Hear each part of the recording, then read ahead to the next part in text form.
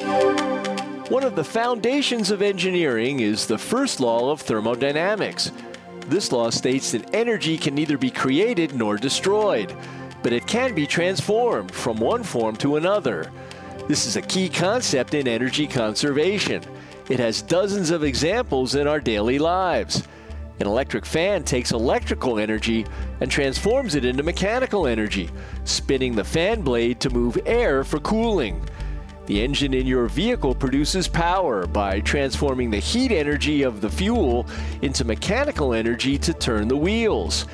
Even our sun follows the law, transforming the nuclear fusion in its core into heat and light energy. For Automotive Engineering Magazine, I'm Lindsay Brooke, and that's this week's SAE Eye on Engineering.